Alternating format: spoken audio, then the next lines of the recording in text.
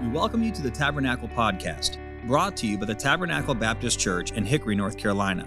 If you'd like to learn more about Tabernacle, you can visit our website, tabernaclebaptistchurch.com. You can find other sermons like this one on Apple Podcast, YouTube, and Sermon Audio. It is our prayer that God has used this message to be an encouragement to your heart. We've been in the book of 2 Samuel in recent weeks, and the life and ministry of David. David served his generation. We'll visit 2 Samuel again this morning. But as we've been examining the life of David the king, we understand that the life of David the king speaks of a greater king who at that time was on his way, and to us he has come and suffered and bled and died for our sins, and he is ascended into the presence of God in heaven, and we await his second coming. He will establish his rule on this earth. He will occupy the throne of David. And unlike David, he will not falter and will not fail. And so we're reminded of that this morning, and we tie these themes together in some ways. We think about Christmas, the coming of the child. You shall call his name Emmanuel, as the group just sang. And who is this child that we acknowledge this time of year especially and celebrate his birth? Who is he? Well, we're introduced to him in Matthew chapter number 1. And we'll read a few select verses in Matthew chapter 1, beginning in verse 1. And if you'll follow along, I'll guide you as far as where we're headed.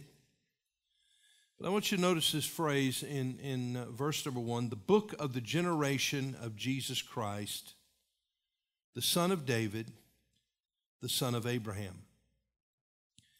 Abraham begat Isaac, and Isaac begat Jacob, and Jacob begat Judas and his brethren. We move to let's look at verse 3. And Judas begat Pharez and Zerah of Tamar. Now let's look at verse 5. And Salmon begat Boaz of Rahab, and Boaz begat Obed of Ruth, and Obed begat Jesse. Verse 6. And Jesse begat David the king, and David the king begat Solomon of her that had been the wife of Urias. Then we go to verse 11. And Josias begat Jeconias and his brethren about the time they were carried away to Babylon. And after they were brought to Babylon, Jeconias begat Salathiel. And then you read a list of names from there forward. Verse 16, we come there, and Jacob begat Joseph, the husband of Mary, of whom was born Jesus, who is called Christ. So all the generations from Abraham to David are 14 generations, and from David unto the carrying away into Babylon are 14 generations, and from the carrying away into Babylon unto Christ are 14 generations. Now there's some interesting things to note about this genealogy of the Lord Jesus Christ that is presented to us here in Matthew. We'll just pause and note some of the people that are mentioned. Of course, it begins with the son of David. That ties the Lord Jesus to the king whose life we've been studying. And then the son of Abraham, the father of the nation of Israel, the father of the faithful. And then the lineage is given, beginning with Abraham. And we note in verse 2 that this lineage goes from Abraham to Isaac, then to Jacob, and then to Judah. Judah was one of the 12 sons of Jacob. And in Genesis 49, when Jacob died, he gave a prophecy to his sons that the scepter would not depart from Judah, that it would be through the tribe of Judah that the Messiah would ultimately come. We know that that would proceed forward into the life of David, and the promise would be given to David in 2 Samuel chapter number 7. We'll go there in just a moment. But we note some interesting people who are involved in this genealogy.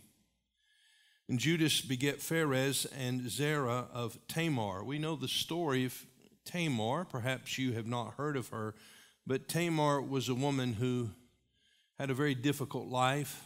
She was married to two men who were vile and wicked men, and she was promised to be the wife of another, but yet her father-in-law, who was Judah, did not fulfill his promise.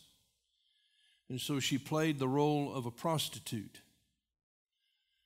When that was revealed, Judah was ready to condemn her to death until it was revealed who it was that was with her. And unknowingly, he had gone into her himself. It's really a dark story and a tragic story, but we find that in the midst of all of this tragedy and darkness, we find the light of the grace of God.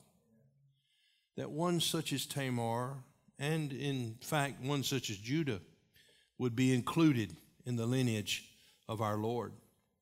Then in verse number 5, we read that Boaz begat Obed of Ruth. Ruth was a Moabitess. She was of a cursed nation, but found grace in the eyes of God and received a place in the nation of God. Also in verse 5, we see that Solomon begat Boaz of Rahab.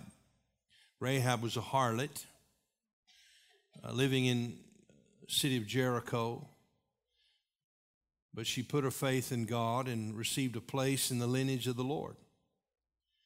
Then we come to verse 6, and we find that Jesse begat David the king, and David the king begat Solomon of her that had been the wife of Urias. We know what happened there. David committed adultery with Bathsheba.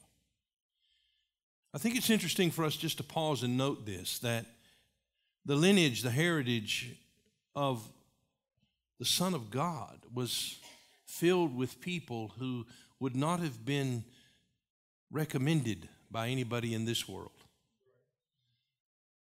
People that maybe others would have turned their noses up at and snarled about and whispered about. And by the way, we're those people too. You think, I can't believe that God would allow such scandalous things to happen. Well, think of all the scandal of our sin and the fact that He loves us in spite of our sin, and He has chosen us, and He has given us an heritage in Him, and He has included us in this book of the generation of Jesus Christ if we have received Him as Savior. I think that merits our notice this morning. And may we pause and thank God that He included us. Well, we note this phrase again in verse number 1, the book of the generation of Jesus Christ. That's the title of the message this morning. If you're taking notes and writing things down, I hope you are, by the way, the book of the generation of Jesus Christ. Now, Matthew, in his gospel record, introduces us to the Lord Jesus Christ, and his readers, his target audience, were the Jews. Now, all of us benefit from reading this gospel. There are 4 gospel records, Matthew, Mark, Luke, and John. All 4 of them give us a picture, a portrait of the Lord Jesus Christ from different perspectives. In Matthew, we see the Lord Jesus as the Messiah, the King, the rightful King of Israel, the Son of God, portrayed here for us as the King of Israel, the Son of David. That would have been an important thing for the Jews to have considered. Son of Abraham. And thus Matthew shows him as the rightful king. Luke, in chapter 3 of Luke, verses 23 through 38, also provides us with a genealogy of the Lord Jesus Christ. His genealogy proceeds backward from Christ through the lineage of Mary, the mother of the Lord Jesus, and traces her forefathers backward to David. And so what we conclude, what we learn by looking and comparing these 2 genealogies is that the Lord Jesus Christ was the son of David on his father's side, at least not his natural father, his adopted father, Joseph, was the son of David. That's why he went to Bethlehem to be taxed. He was of the house of David.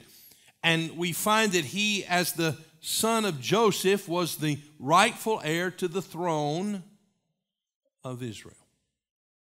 But we also find that through his mother's side of the family, she also was a blood descendant of the King David. And so there can be no argument against Jesus' worthiness and qualifications to sit upon the throne. He is the Messiah. He is the King. That would have been something very important for the Jews to have known as they consider him. And this was something that Matthew wanted his readers to know. We also know that John gives us a gospel record, and in his gospel record, John includes no genealogy. He doesn't trace things from Adam to Abraham to David and then to Christ. No, John just simply begins in the beginning. In John chapter 1, he says, "In the beginning was the Word, and the Word was with God, and the Word was God. The same was in the beginning with God. All things were made by him, and without him was not anything made that was made." You see, Jesus Christ did not come into existence 2,000 years ago. No, he simply became a man. He was incarnated. We speak of the incarnation of Christ. He became a man, but he became a man without ceasing to be God, because before he became a man 2,000 years ago, he was in the beginning with God. He is God, equal with the Father, God the Son, God the Holy Spirit. And we learn what Christ was doing in the beginning. The Bible said that all things were made by him. He's the creator. And without him was not anything made that was made. So who is this babe? What does this book of the generation of Jesus Christ teach us? It teaches us that this babe that we celebrate his birth at this time of the year is the Son of God.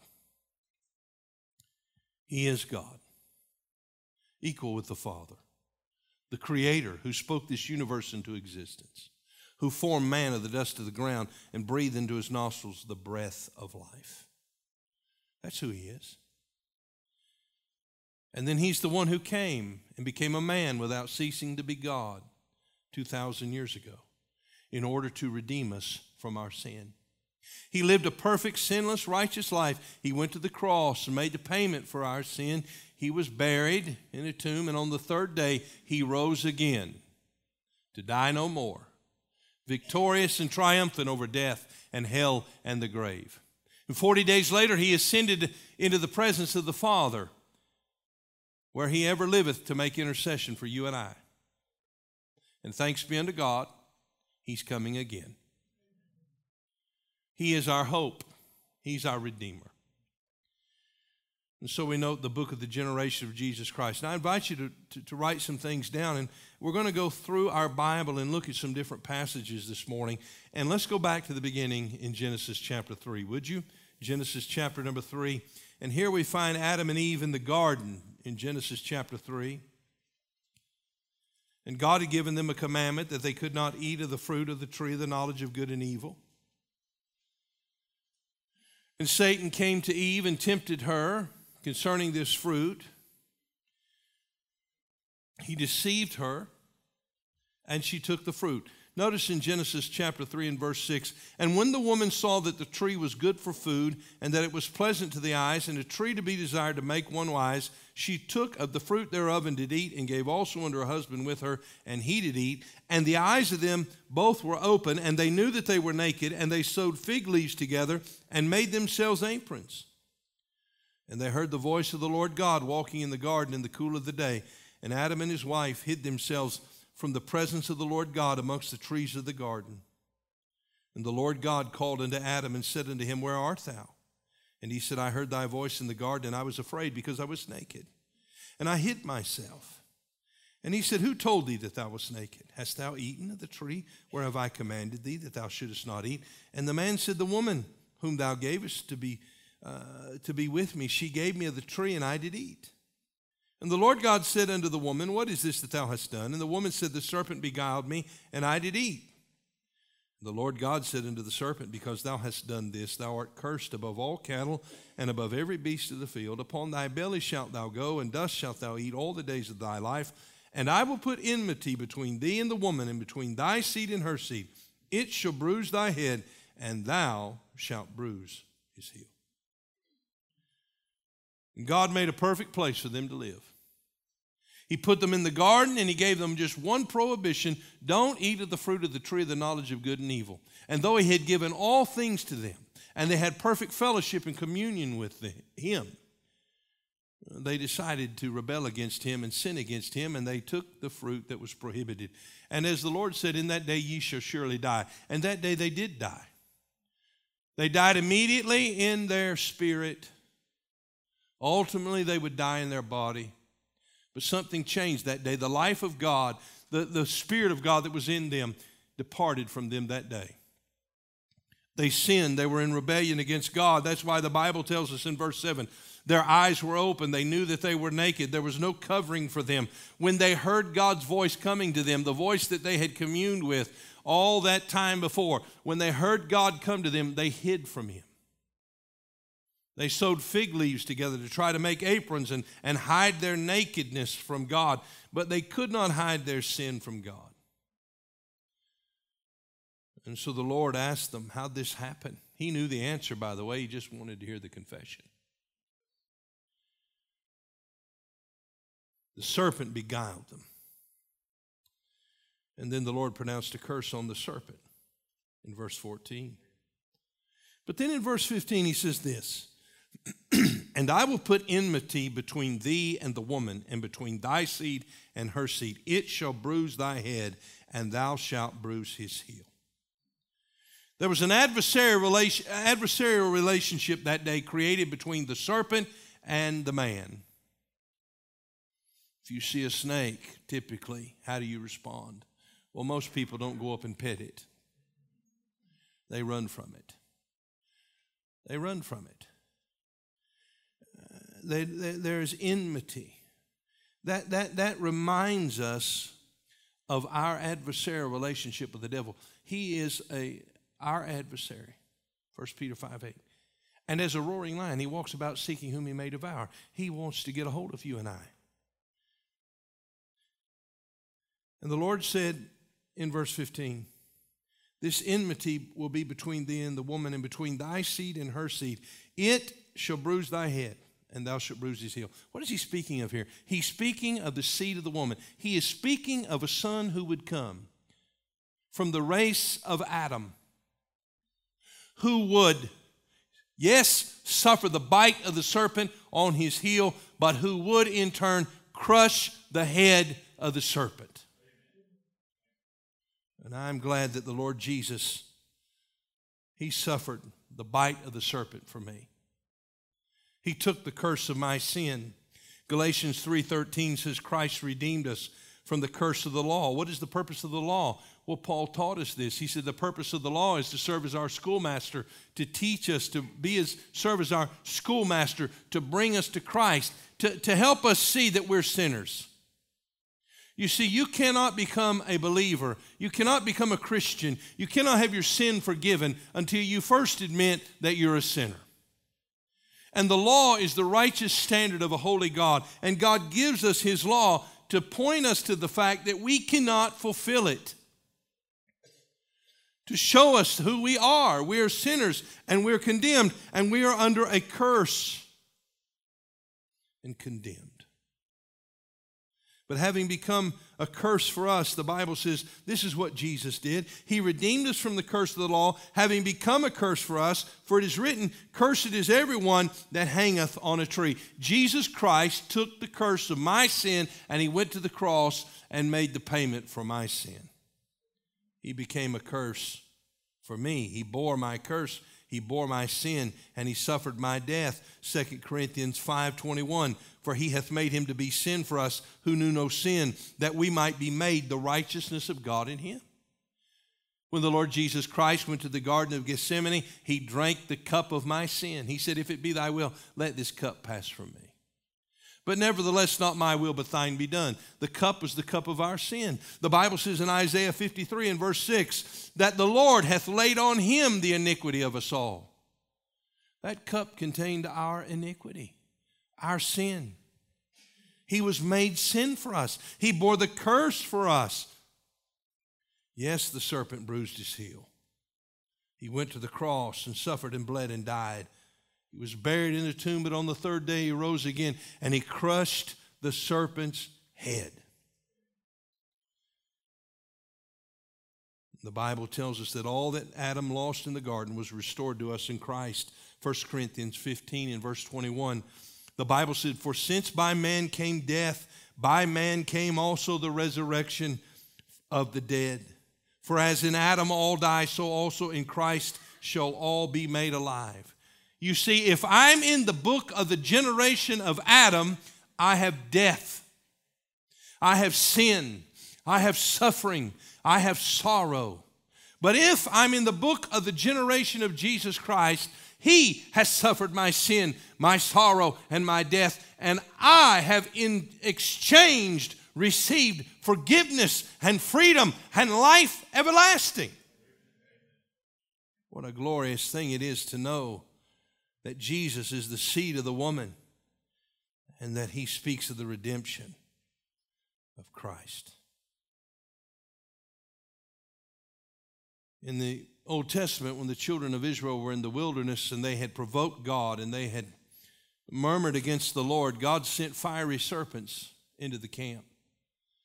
Those fiery serpents bit the people, and the poison, the venom, would eventually kill them. It was a dreadful, painful death, and God gave them a way of deliverance for those who had been bitten. He commanded Moses to craft a brazen serpent and lift it up on a pole. And the commandment went, if you have been bitten, if you've been snared by the serpent, if you'll just simply look to the brazen serpent, you'll be delivered from its venom. There were people in the camp who would not look, and they died. There were people in the camp who would look, and they were delivered. You see, Christ bore our sin. He became a curse for us. He was lifted up on the cross of Calvary. And if you will look to Him by faith, you'll be delivered from the sting of the serpent's bite.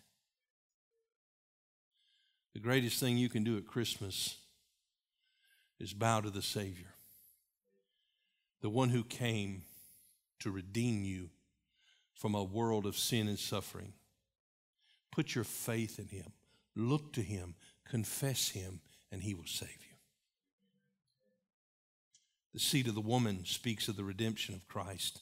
But then we go to Genesis chapter number 12, if you'll go there with me, and we find a man named Abraham. Genesis chapter number 12 and verse number 1, God speaks to a man who lived in a place called Ur of the Chaldees, whose name was Abraham. In verse 1, the Bible said, "Now the Lord had said unto Abram, Get thee out of thy country, and from thy kindred, and from thy father's house, unto a land that I will show thee. And I will make of thee a great nation, and I will bless thee, and make thy name great, and thou shalt be a blessing.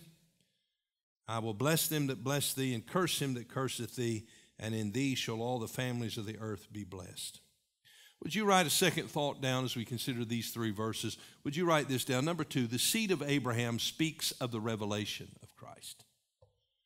The seed of Abraham speaks of the revelation of Christ. When Abraham was called out of Ur of the Chaldees, he was a part of a nation that was a heathen nation. In fact, all nations of the earth at that point had descended down into heathenism and paganism and idolatry. It was God's intention to make Himself known to all the nations of the earth. He wanted everybody to know Him. By the way, God is not willing that any should perish, but that all should come to repentance. Jesus Christ tasted death for every man. God has a global mission on this earth. For God so loved the world that He gave His only begotten Son, that whosoever believeth in Him should not perish, but have everlasting life. God's love transcends borders and ethnicities. God loves all people. And God chose Abraham, not because Abraham was particularly worthy. He chose Abraham because He wanted to use Abraham to declare His message to a lost and dying world. So he said to Abraham, get thee out of thy country, leave this place, and go to a land that I will show you. That was the land of Canaan. Verse 2, and I will make of thee a great nation, and I will bless thee and make thy name great, and thou shalt be a blessing. I will bless them that bless thee, and curse him that curseth thee, and in thee shall all the families of the earth be blessed. God makes a promise to Abraham. I'm going to give you a family, Abraham. Now, he had a wife. By the way, Abraham was 75. Sarah was 65 when God spoke to him. They had no child. God said, I want you to go to a land I'm going to tell you about. It was retirement time, okay? They might have been looking at condos in Florida. I doubt it, but it's possible. And he said, no, I've got a mission for you. You're going to have a son.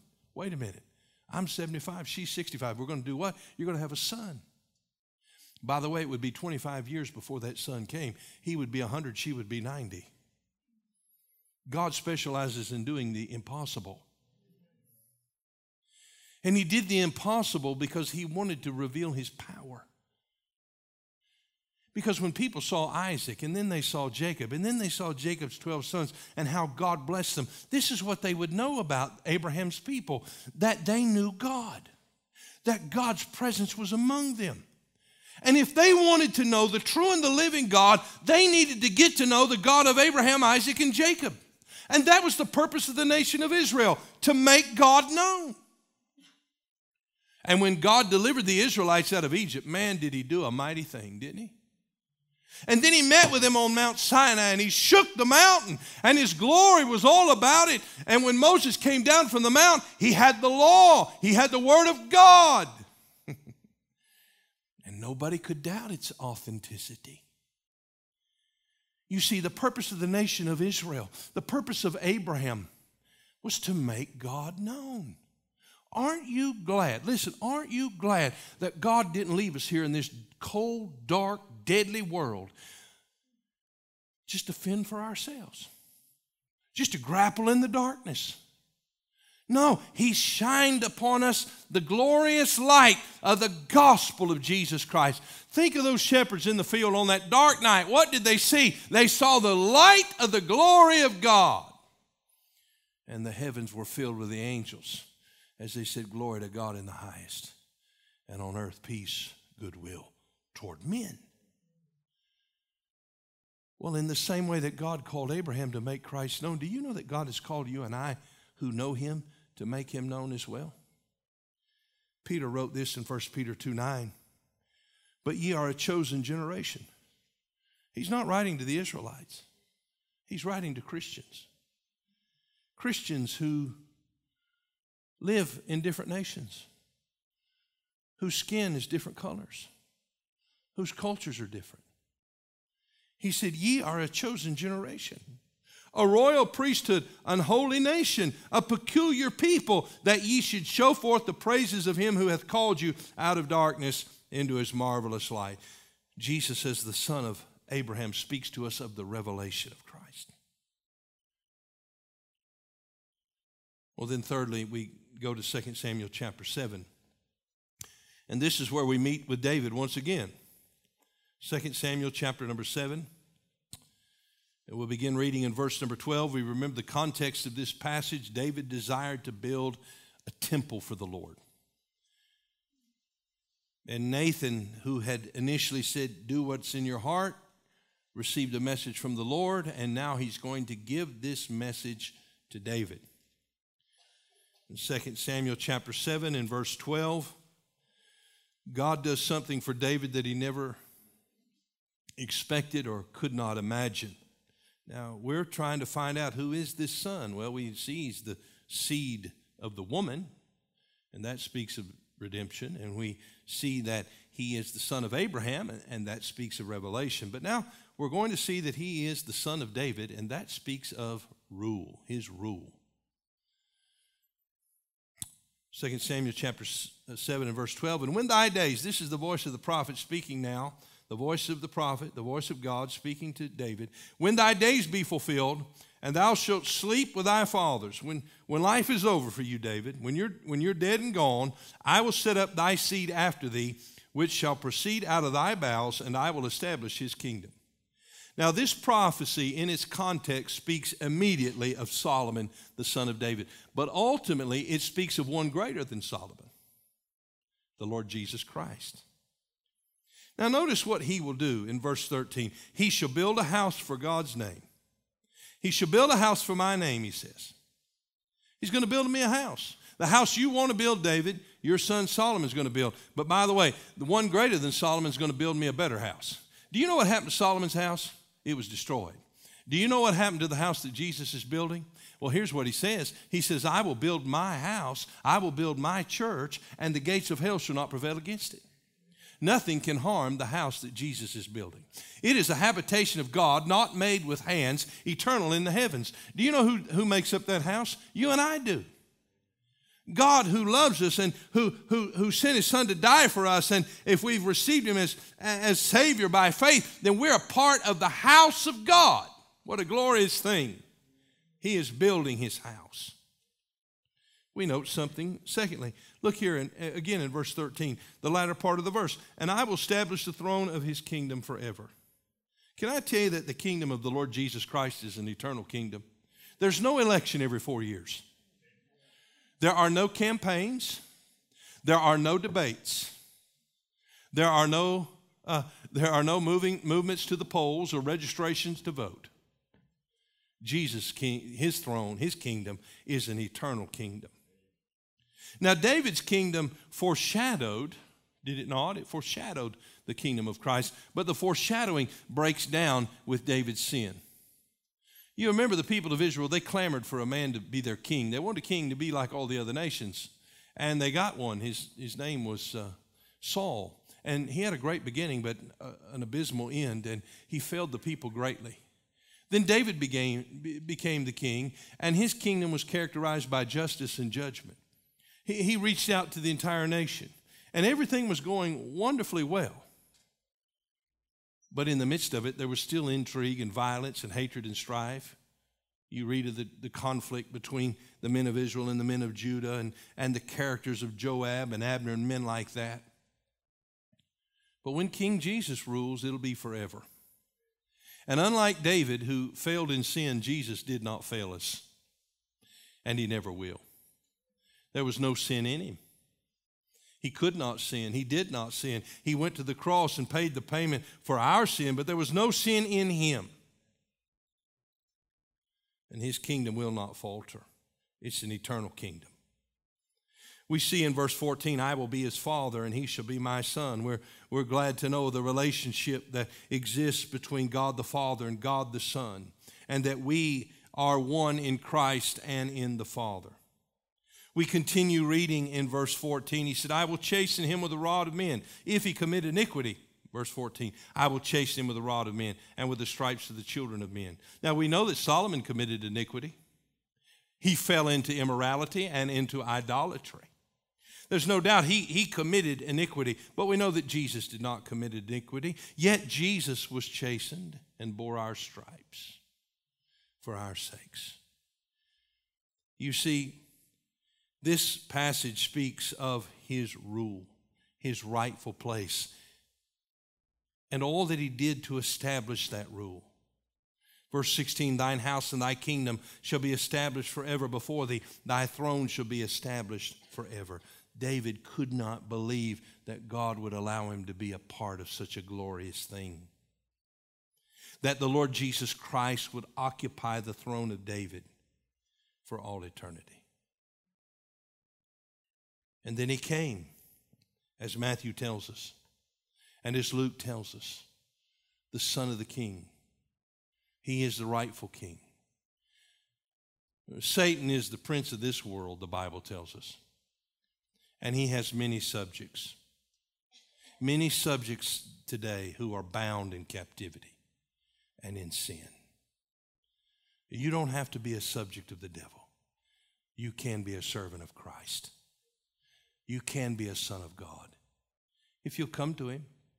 The Bible says in John chapter 1 and verse 12, but as many as received him, he's come to you.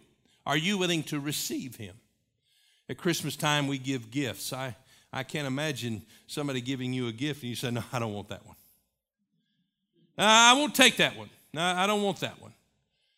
Jesus Christ has offered the gift of eternal life to all people, but there are many who will not receive it. There were many that day in the wilderness who decided, no, I don't think I'm going to look up at that serpent.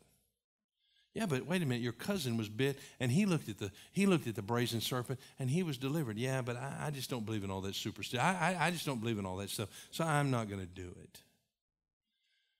What a foolish thing to reject this gift that Jesus Christ has given us, the gift of eternal life. Well, then finally we see this in Luke chapter 1, and we close here. Not only is he the seed of the woman, which speaks of the redemption of Christ. Not only is he the seed of Abraham, which speaks of the revelation of Christ. Not only is he the son of David, which speaks of the rule of Christ, but he is the Son of God. And this speaks of his righteousness. Luke chapter 1 and verse 34, the angel is speaking to Mary. He's announcing to her that she is going to have a child. And Mary said unto the angel, Luke 1:34, how shall this be, seeing I know not a man? And the angel answered and said unto her, the Holy Spirit shall come upon thee, and the power of the Most High shall overshadow thee. Wherefore also the holy thing which is begotten of thee shall be called the Son of God. He's God's Son. That's who this baby is. The one we sing about. The one that we celebrate this time of the year. He is the Son of God, the holy, righteous Son of God, who loves you, who came to you to save you and to give you hope and life. So how do we honor Christ at Christmas? How do we honor him? Well, we follow the example and the pattern that has been given us. The greatest thing we can do is receive the gift he's provided. He's done everything necessary to save you of your sin and to give you life, to redeem you from this lost world. All you have to do is receive him. Maybe you're here this morning and you've heard about Jesus, but you don't know him. I want you to know that he loves you and he died for you. He took your sin and your shame and your suffering and died your death for you, so you wouldn't have to die and be without God for eternity. So you wouldn't have to go to hell and suffer. And all you have to do is receive that gift by faith. For whosoever shall call upon the name of the Lord shall be saved. So honor him at Christmas. Receive his gift. Then, like the wise men, worship him. Worship him. Like the shepherds who went to him, they worshiped him. And then as the shepherds left, what did they do? They glorified God. And then they made him known. You who know him have a responsibility to make him known. May God help us to tell our friends and our neighbors and our loved ones, and maybe those that we wouldn't consider to be our friends, but nevertheless they're in our public lives. We cross paths with them. We have a responsibility to make Christ known. And then live under his rule. It's easy to say Jesus is king. I doubt many people in this room would dispute that publicly. But there's a better way to show it. And that's live in obedience to his commands. Let me ask you a question. Who's in charge in your life today? Is it you? Or is it him? Live in obedience to his rule. Thank you for listening. We pray that God has used his word to speak to you today. If you'd like to learn more about Tabernacle, you can visit us online at tabernaclebaptistchurch.com. There, you'll find additional information about our church, opportunities to partner with us financially, as well as other resources that we hope can be a help to you. May God bless you, and thank you once again for listening.